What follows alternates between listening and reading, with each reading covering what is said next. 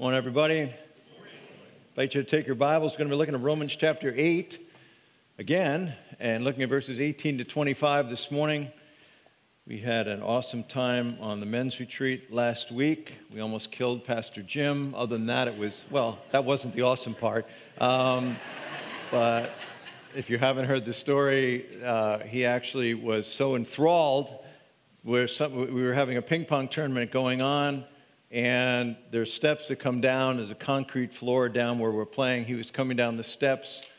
I didn't think about this till later, but actually I was playing at the time, so my theory is he was so stunned with a couple of my shots that he wasn't watching where he was going, actually tripped, fell 9 steps down the stairs, was lying at the bottom of the steps, and couldn't figure out where he was hurting. And we realized later it was because he was hurting everywhere. He's broken his wrist. He's got a big contusion on his calf. He's got a shoulder thing. He's got a back thing. He's a mess. But I don't think he's here. This is great because I can really tell this story now. But anyway, other than Jim, we all had an awesome time. It was really a tremendous time. Great. There's just nothing like getting out and being together. And we had a tremendous time. We had 4 different guys, 3 of our pastors, and Pastor Brennan, who is from our church, his church planner, spoke. I was just a guy, and I had a blast just being there with all the guys. So next year, hope you guys can get in on it as well. Romans chapter 8, verse 18 to 25, we read this. For I consider that the sufferings of this present time are not worth comparing with the glory that is to be revealed in us. For the creation waits with eager longing for the revealing of the sons of God. For the creation was subjected to futility, not willingly, but because of him who subjected it, in hope that the creation itself will be set free from its bondage to corruption and obtain the freedom of the glory of the children of God. For we know that the whole creation has been groaning together in the pains of childbirth until now. And not only the creation, but we ourselves who have the first fruits of the Spirit groan inwardly as we wait eagerly for adoption as sons, the redemption of our bodies.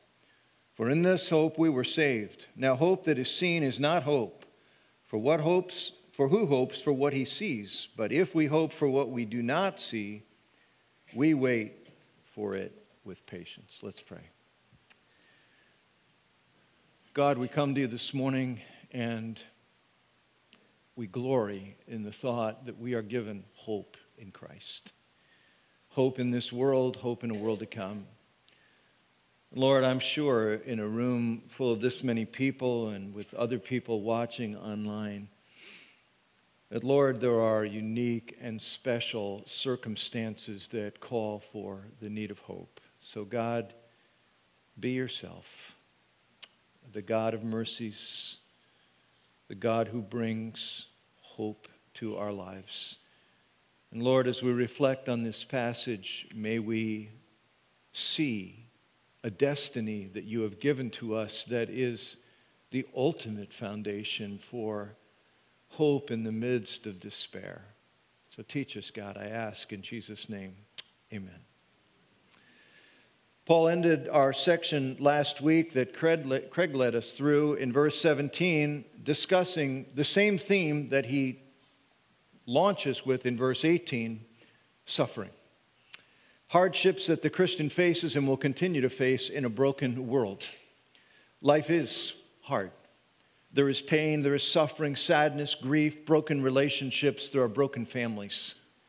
And though we do not live in a culture that currently faces plagues or genocide or a world war, the contemporary age of prosperity and comfort and health adds its own new catalog of suffering.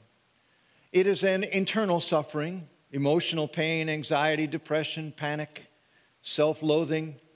Peter Drucker, a business guru, but also a great student of sociology, made this statement in an article, "Managing knowledge means managing oneself." Here's what he said. In a few hundred years, when the history of our time will be written from a long-term perspective, it is likely that the most important event historians will see is not technology, not the internet, not e-commerce. It is an unprecedented change in the human condition. For the first time, literally, substantial and rapidly growing numbers of people have choices. For the first time, they will have to manage themselves, and society is totally unprepared for it. He's arguing, I think, for the reality that in most of world history, and also in many places in the world today, people don't have the options that modern life offers to many of us, particularly in the first world. We make choices all the time. What career choice will I have? Maybe I'll try this, maybe I'll try that, maybe I'll try all of them. We have choices of schools, whether I'll go to school, what school I'll go to, what type of school, what major I'll have, changing majors. We have all kinds of choices that many people don't have in the world just by the financial, economic, social realities of most of world history. However, this age also brings its own set of challenges and suffering. Being able to make choices means you can make the wrong choices. Having the power to take risks means you have real power to fail. Having financial resources and the benefit of health means you can lose those things or not have enough of them unexpectedly. Alain de Botton, philosopher of social change, has written a contemporary book called Status Anxiety. And in the book, he makes this definition of status anxiety as a major point of issue in our culture today. Here's what he says. Status anxiety is a worry so pernicious as to be capable of ruining extended stretches of our lives, that we are in danger of failing to conform to the ideals of success laid down by our society, and that we may, as a result, be stripped of dignity and respect. A worry that we are currently occupying too modest a rung or are about to fall to a lower one. Every generation throughout world history has its own category or forms of hardship and suffering. We live in a fallen world. And in chapter 8, Paul is acknowledging that reality, but going a step farther. He's making this somber announcement, one that I think anyone that's really walked with Christ is aware of, that for the child of God, there is not only the normative suffering of the world, but there is an extra set. There's an extra category of suffering to the Christian. Why is that true? Well, New Testament reasons would be, number one, we are unique targets of powers of darkness. There is a real desire to discourage and to bring about the crushing of God's children by the powers of darkness. We are outliers to the world system. Paul says this, and Peter says this in 1 Peter. He's talking about 1 Peter is the biggest study in the New Testament on suffering. And in 1 Peter he says, don't be surprised. He says, because not only are you having the suffering of just living in the Roman Empire, you're living in a culture that is contrary to things of faith, and so you guys are aliens. You're just strangers in this world. And he says, obviously, they're going to think it's strange that you don't follow it, and it literally says the same lifestyle that you had before, that we are outliers to the world system. Paul even says in 1 Corinthians 15 that we consciously embrace additional hardships by embracing Christ. But in that somber analysis, which this isn't a real fun sermon so far, is it? Paul is going to say to us, Romans 8, if you've embraced Christ as your Savior, it's a wise investment. Even though the catalog of hardships may be acute, even though you will absolutely share in the hardships of Christ and you will share in the hardships of human experience just living in a fallen world, because of what I'm going to tell you in verses 18 to 25.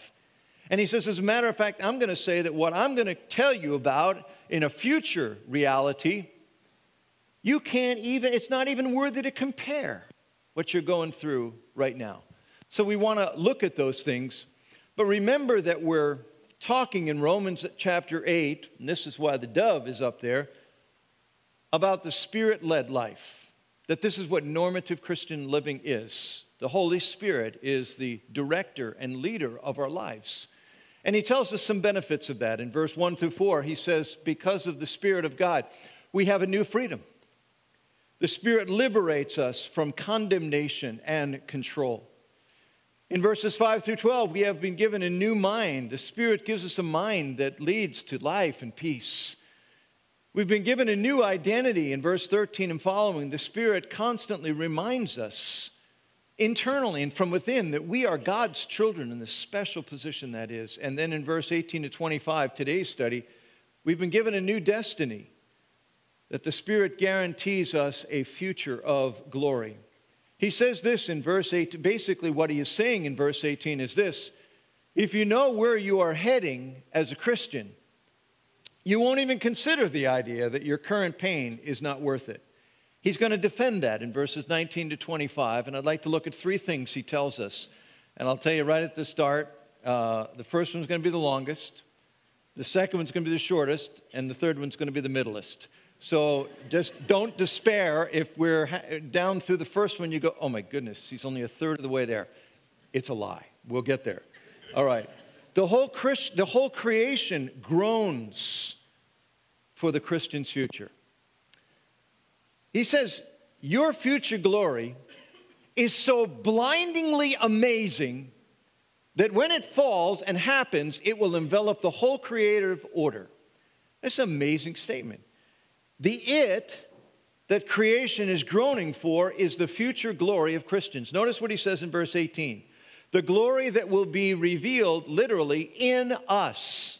In verse 19, when the sons of God will be revealed. Now, when I use the term Christian, just by way of definition, I mean a person not who has a background in Christianity, not who goes to a Christian church. I mean a person that has personally embraced Jesus Christ as Savior. That in a moment of time, willfully, volitionally, intentionally, purposely, has recognized their sins, has repented and said, I need forgiveness, I need new life that Jesus Christ died on the cross to provide.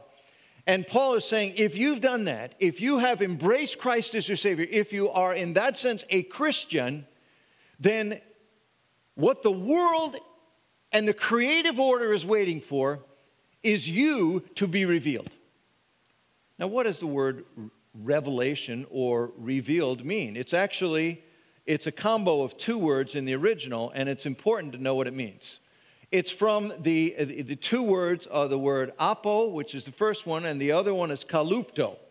Kalupto actually means to hide or to conceal. The word apo means from. It means to take from hiding or concealment. He's saying, at this moment, there's going to come a time in the future when you are going to be brought out of hiding. You're going to be unconcealed. It's going to be shown what is really true. Now, we know this is, one of my all-time favorite movies, it goes way back, is the movie Robin Hood with Errol Flynn. Now, there's been a lot of remakes of Robin Hood that have been made over the years, but we all know, if you've watched Robin Hood with Errol Flynn, that there is only one Robin Hood, and his name is Errol Flynn. And Robin Hood, the movie is, there's a scene towards the end, they've conquered the wicked sheriff and the sheriff of Nottingham and the Prince John, who's the brother of Prince Richard, who's the real king. He's away in the Holy Wars and the Crusades. And Prince John's trying to take over the kingdom of England. And guys like Robin Hood, while they're robbing from the rich to give to the poor, to protect them from Prince John and his selfishness, he's also fighting for Richard to preserve his kingdom. Well, here's the end of the movie, and there's this great scene where Robin Hood's with all the merry men, and they're in Sherwood Forest, and they've won a big battle, and they're gathering, and they've just captured 3 friars who are religious clerics, and they've got the hoods on and their big gown things, and they've brought them in, and they're off to the side. They're insignificant in this whole thing of festivity and excitement, and they're talking, and all of a sudden, these three friars, who they're planning, they're just going to take their money and give them from the rich and give to the poor. And this guy comes forward with the two others, and he takes back his cloak, and it's King Richard. And in this great scene, everybody drops, because they're all loyal to King Richard. They all drop to the ground. They're on their knees, and he just says, stand, and he just praises them for their loyalty and everything. But the whole picture is, nobody knew this was him. They didn't see this friar was actually their lord, their king, until he unveiled himself, until they saw what was hidden. We're told in Luke chapter 17, this is going to happen with Jesus Christ. In verse 30 of Luke 17, it says, Christ himself will be revealed. He will be shown in his greatness and his glory. But this passage is not talking about when Christ will be revealed. It's not saying that creation is just waiting until Christ is shown to be who he is. It doesn't say the creation is waiting for God to be revealed. It says creation is waiting for God's children to be shown who they are. It's a staggering picture. 1 John chapter 3, verse 2 tells us this. John's talking to Christians, and he says, Beloved, we're God's children, and what we will be has not yet appeared. But we know that when Christ appears, we will be like him. We will be transformed. We will be shown in the fullness of the glory that he has made us by entering our lives. C.S. Lewis, in his book Mere Christianity, talks about this scene. Here's what he says. God will make the feeblest and filthiest of us into a god or goddess, a dazzling, radiant, immortal creature, pulsating all through with such energy and joy and wisdom and love as we cannot now imagine. A bright, stainless mirror which reflects back to God perfectly, though, of course, on a smaller scale, his own boundless power and delight and goodness. The process will be long and in parts very painful, but that is what we are in for, nothing less. He meant what he said. Paul is here arguing. He says, there's coming a moment, you may never have thought of yourself as a god or a goddess. But he's saying, we're going to be revealed in what Christ has made us. You'll still be you. You'll still have your personality, your wiring, but transformed by the power of Christ. And what he is saying is, the entire created order is waiting for that moment. It is what the whole creation is eagerly waiting for. Verse 19. You see, there was a curse put on creation. Actually, it was put on mankind, humankind, when they sinned. The Garden of Eden, Genesis chapter 3. And the Garden of Eden, as all of creation, was created by God to be enjoyed and ruled by humankind. God created the world, the animals, the birds, the oceans, the plants, the flowers, the waterfalls, the mountains for humankind to enjoy. But when humans were cursed, their environment was cursed, their realm, if you will. The result is creation itself, the creative order, is also under a state of distortion. In these verses, it says it is under futility. The word actually means frustrated. The whole creative order is frustrated. It's not living out what it is designed to live out. The entire natural order became one of conflict. Survival of the fittest, violence, subjugation, pestilence, abuse, blight. Now, of course, there's beauty in nature still. There's still beauty in the creative order. We see that beauty. We see it in a sunset. We see it in an ocean. We see it in countless places. But it has changed, dramatically changed. There is remnants of the original glory, but there is also evidence of its distortion. Annie Dillard wrote a book that was called Pilgrim at Tinker Creek. It's an interesting story. Annie Dillard was a Virginia housewife, and she had this latent, unknown, brilliant talent for writing. She took a year of going down every day and just spending hours in Pilgrim Creek and Tinker Creek, and called herself the Pilgrim, watching. and took her notes and wrote her memoirs and all her observations, it became a Pulitzer Prize winning, she was a Pulitzer Prize winning author as a result of this, now a famous author. And in her observations, she talked about the beauty and order of creation. She saw the wonder of it, just the amazement, the things she saw, how things work together. But she also talked about the violence and the subjugation that she saw there.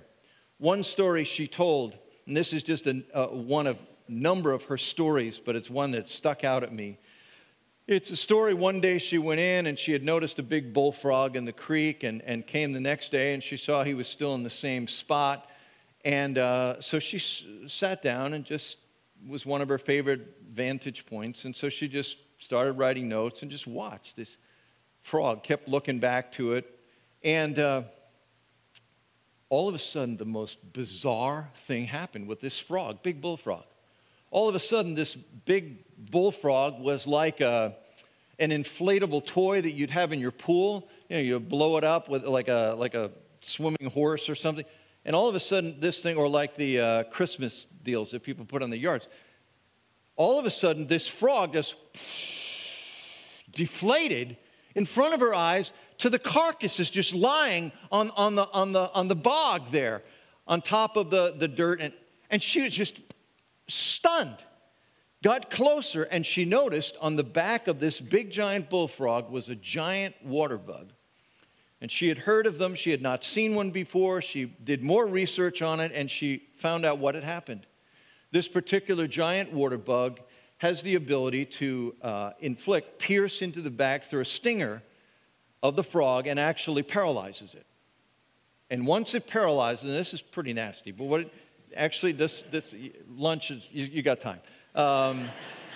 It inflicts this venom that actually devours it's a secretion that causes the brains, as she turned it turns his brains into broth. I mean, just literally breaks everything down with the enzymes, and literally he sucked the life out of this frog, and it just sunk to the ground. There wasn't enough structure there to even hold it.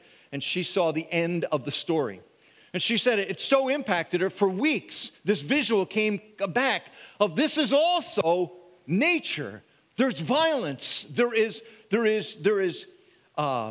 subjugation that is there.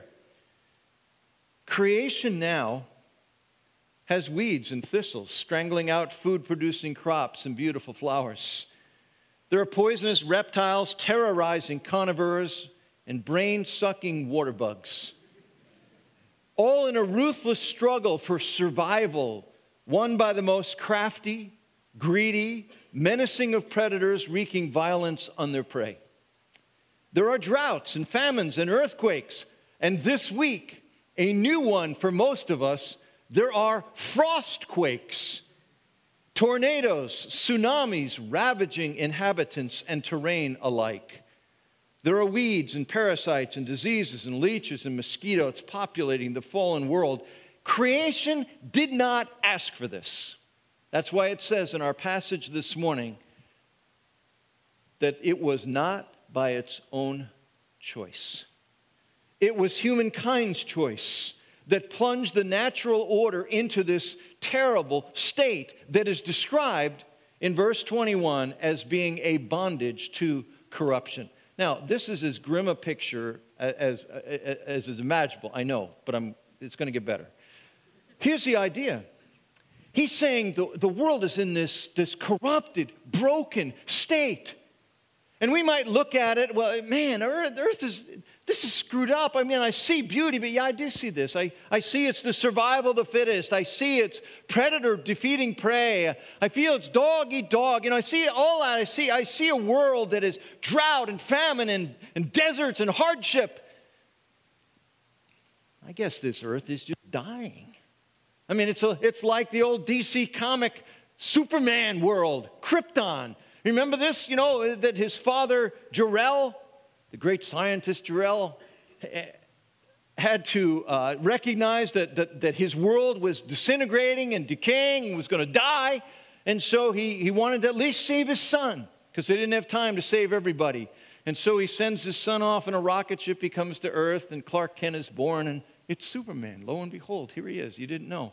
And this all, we can look at, well, that's Earth. Maybe that's us. It's just decaying, and it's in the death throes. But that's not what this passage says. It is a world that has been corrupted. It is a world that is not as God designed it originally to be. But it is not groaning in its death throes. Verse 22 tells us exactly what it's groaning. It is groaning in the pains of childbirth. It is suffering, but there is astonishing hope. The agonized cries can sound like death throes, but they are actually the cries of a mother in labor heading towards birth. That the creation is groaning for something to come. It's not groaning like they're dying and they're expiring. It's groaning towards something. It's groaning towards new beginning. It's groaning towards birth. So when will this birth happen? When will this marvelous new beginning, this new thing happen? Verse 22, the creation itself will be liberated from its bondage to decay and brought into the glorious freedom of the children of God. We are told multiple times in multiple books of the Old Testament and multiple books of the New Testament that God is going to bring about what he calls a new heaven and new earth. That all of creation is going to be transformed into a cosmic Garden of Eden. And it is going to be the way Garden of Eden was originally, beauty, everything working in harmony, that we're not predators against prey. Everything was in beautiful terrestrial harmony until sin came. This will be the state of the created order in a day to come. And we ask the question, when will this happen? The astonishing answer is this: it will happen at the unveiling of God's children in their glory. That the amazing picture that is presented to us here in Romans chapter 8 is everything is waiting until God brings about that moment when his children are transformed fully into the image of Christ. That will be the moment in which all of these other things will be sprung into their fruition. The interesting thing is, this is not only the creation that is aware of the need of this, everybody on earth is aware of the need of this. The second point, and this is my quick one, verse 22, included in that creation are created people. All people sense the need of this transformation, though not all expect it. Every person, be they ultra-religious or blatantly irreligious or secular, sense that things are not right. The world is aberrant. People are not walking around saying, I don't know if I've ever met a person that say, if I could design the world, it would be just like this. Everything would be just how it is. It's just perfect. Everything is just, it's perfect. No, people are walking around, everybody's talking, everybody's feeling, things are not right. I mean, there's hatred, there's injustice, there's prejudice, there's unkindness, there's all these things, there's mosquitoes. I mean, there's all kinds of things in creation that say, if I created this world, they wouldn't include this. There's a sense things are not as they ought to be. And God would say, you got it. Things are not as they ought to be. They aren't as they were. But sin came in, marred it. The curse was put upon humankind and their realm ultimately. But he says there's coming a day when this will all be transformed. Now, of course, many people, perhaps the majority of people, would not anticipate that Christians are going to be, when they are revealed in their future glory, that's going to be the kickoff for all this beautiful change. Most business people in your office are not sitting there going, that guy over there, that guy that's always reading his Bible, the a guy that says he loves Jesus, good worker, nice guy, but fanatic. It's interesting to me to realize that the entire cosmos, all the earth, everything is going to be transformed into the Garden of Eden when that guy gets his. They're not thinking that. They're not feeling that. Probably you're not thinking that. Paul is. What he's saying is, when Christians are revealed in the fullness, in the transforming presence of Christ, that will be the moment when all of the groaning and the longing, the labor pains of creation for when will this take place, are going to come to fruition. That is why the third thing we read is God's children look for it eagerly. There are three things here, this I'm going to wrap up, that I want to highlight on this. We sense the reality of this in our lives. Paul says in verse 23 this, not only so, meaning not only creation, but we ourselves who have the first fruits of the Spirit groan inwardly as we wait eagerly for our adoption as sons, the redemption of our bodies. He says it isn't only creation that's laboring and waiting and groaning till this takes place. We are too. We sense life isn't as it ought to be. We sense there's more, but we sense something else. We sense what it can be. He says this, we eagerly long for it because we have within us the Spirit as the first fruits. The first fruits was the term that was used brilliantly to describe the fruit that was first out of the field.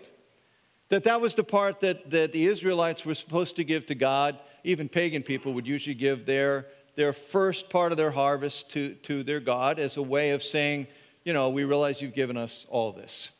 And it was just like a down payment. It was just a way of worship, of venerating particularly Jehovah God, of saying we recognize it's all yours, but this part we're giving to you, to your priests, to the poor. It's really to you, but we're using it in the way you've asked us to use it.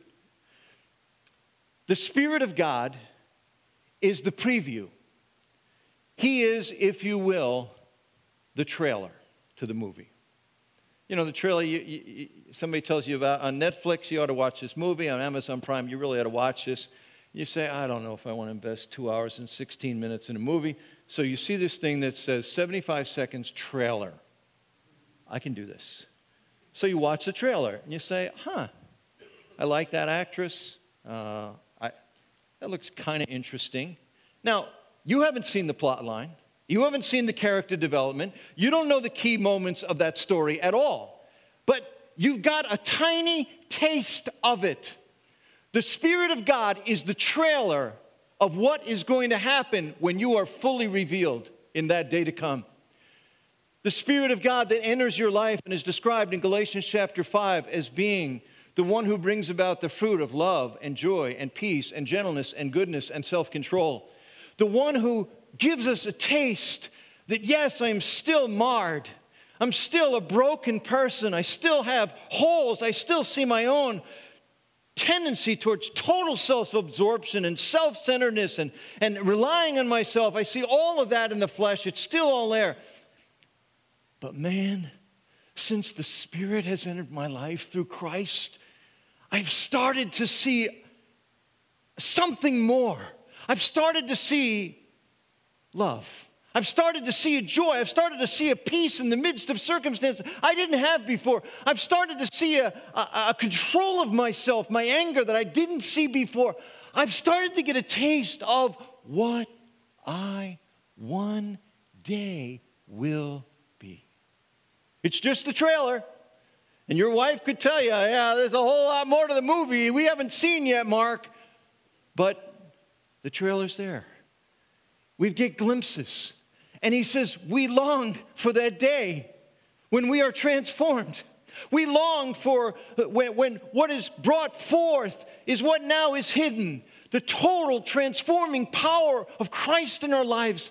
And he says, we long for that day when sin is eradicated, when selfishness is gone, where love is what is left, that we're still us. It's still our personality. It's still who we are. but now free from the fallen reality of our flesh. It's gone. And our lives are revealed in the glory of what Jesus has designed us to be through Christ. We sense this reality. And Paul says, imagine it. You're only looking at the trailer. The movie's coming.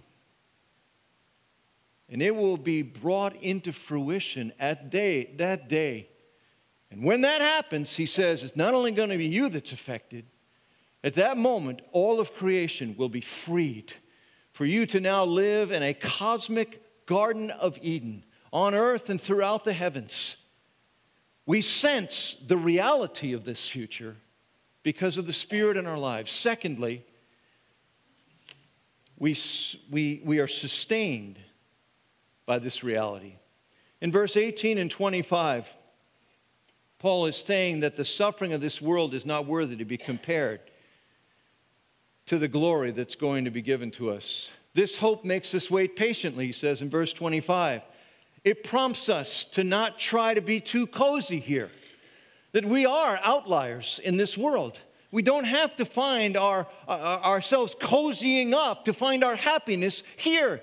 He says, you are aliens, you are strangers, but all this stuff is going to go and be transformed when you are revealed and the movie is fully played. That speaks to us. It speaks to the heavy-hearted, grieving brother or sister here today, feeling the sadness of disappointment and disillusionment. The script of your life has been different than you imagined. Yet God is still at work. God is still for you. God is still with you. God is still the present God that is able to write even in the chaotic threads of the tapestry that make no sense to you from the backside, a beautiful rug for His glory. Lean into Him for many years of fruitful and Spirit-empowered impact. All that has gone before, that is going now, God is using to deepen your life message and enable you to know Him and make Him known. Your deepened joy in Him through suffering prepares you for joy with Him at the day of your revealing. I want to speak to you that are older saints and maybe are feeling weariness of life. Your body seems to be breaking down. You're weary of limitations and diminished impact. In the years to come, finish well. Seek the joy of Christ. Anticipate one day stepping into that glorious inheritance of the beloved of God. Paul says, look what's coming. Yes, you are limited. You will increasingly be limited, perhaps, in things that you'd love to do. There is a day coming when all things will break into joy. And younger brother or younger sister, I want to speak to you. Still filled with the energy of life before you, career dreams, the pleasures of life, all who there and who would say, why would I think about heaven and future glory? There's so much I want to do with my life now. I'd suggest, and I get it, but I would suggest this. You're like the person wanting to be an Olympic athlete saying, I'll start training a couple of weeks before the Olympic trials. But an Olympian's whole life is pointed toward the coronation on the Olympic stand. Live now as one whose whole life is pointed toward the glory to come. We are sustained by the reality of this hope. And lastly, we must be constrained by this reality. I think this passage takes us beyond looking at ourselves to looking at others that we're doing life with, and reminds us that we must be renewed in our passion to seek for others this future of glory. That this is our destiny. If you know Christ as your Savior, this is your destiny. The entire creation is waiting for your unveiling. That you now just have the trailer of what that will be like. But it is such a cosmically, sovereignly theologically driven center of everything God is doing in human history, that everything is predicated on, even the transforming of the world and the creative order. But that moment is a moment of astonishing significance, because that is really when one is experiencing the beginning times of their destiny. C.S. Lewis, and with this I'm going to wrap, in his great article, The Weight of Glory, says this: the load or weight or burden of my neighbor's glory should be laid daily on my back. A load so heavy that only humility can carry it, and the backs of the proud will be broken. It's a serious thing to live in a society of possible gods and goddesses, to remember that the dullest and most uninteresting person you talk to may one day be a creature which, if you saw it now, you would be strongly tempted to worship, or else a horror such as you now meet, if at all, only a nightmare. All day long we are, in some degree, helping each other to one or other of these destinations. It is in the light of these overwhelming possibilities, it is with the awe and the circumspection proper to them, that we should conduct all our dealings with one another, all friendships, all loves, all play, all politics. There are no ordinary people. You've never talked to a mere mortal. Nations, cultures, art, civilization, these are mortal, and their life is to ours as the life of a gnat. But it is immortals we joke with, work with, marry, snub, and exploit. This does not mean that we are to be perpetually solemn. We must play. But our merriment must be of that kind which exists between people who have from the outset taken each other seriously. No flippancy, no superiority, no presumption. And our charity must be a real and costly love, with deep feeling for the sins in spite of which we love the sinner. No mere tolerance or indulgence which parodies love as flippancy parodies merriment. Next to the blessed Savior himself, your neighbor is the holiest object presented to your senses. Live with your eyes oriented to the future. See your sufferings in light of the future. See your family, your neighbors, your co-workers, your friends in the light of that coming revelatory day. All of creation groans in labor until the revealing of the children of God. It will not be at the end of all things. It will be the beginning of all things. Live towards it. Pray towards it. Hope towards it. Let's pray. God, there's people here in this room, and there's people watching online of great suffering. There's people who desperately need hope. God, we need ultimately you to come alongside of us, to encourage, to support, to be near. But we also need hope looking ahead. God, thank you for the incredible hope that this is our destiny in Christ. That sadness, disappointment, all these things that are so much a part of living in a fallen world are not worthy to be compared to what it means that we are your daughter or son, that you're hinging every change in the cosmos on the revelation of our transformation one day. Lord, may we be prompted through our reflection on this passage to look at people around us differently. That there are no ordinary people in our lives.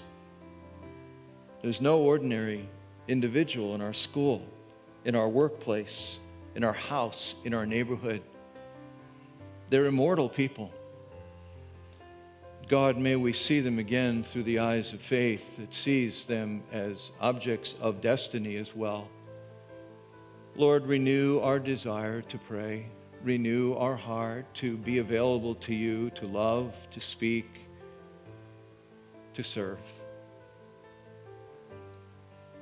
Lord, we close our service this morning and we simply say, God, we love you. We love how you've changed us. We love how you have given us the trailer, a little glimpse of what we can be in Christ, even though we seem to mar the image so regularly. Lord, thank you that our hope is not in ourselves. It's what Christ will do and is doing within us. We love you for it all. In Jesus' name, amen. Now go in peace to love and serve and enjoy the Lord.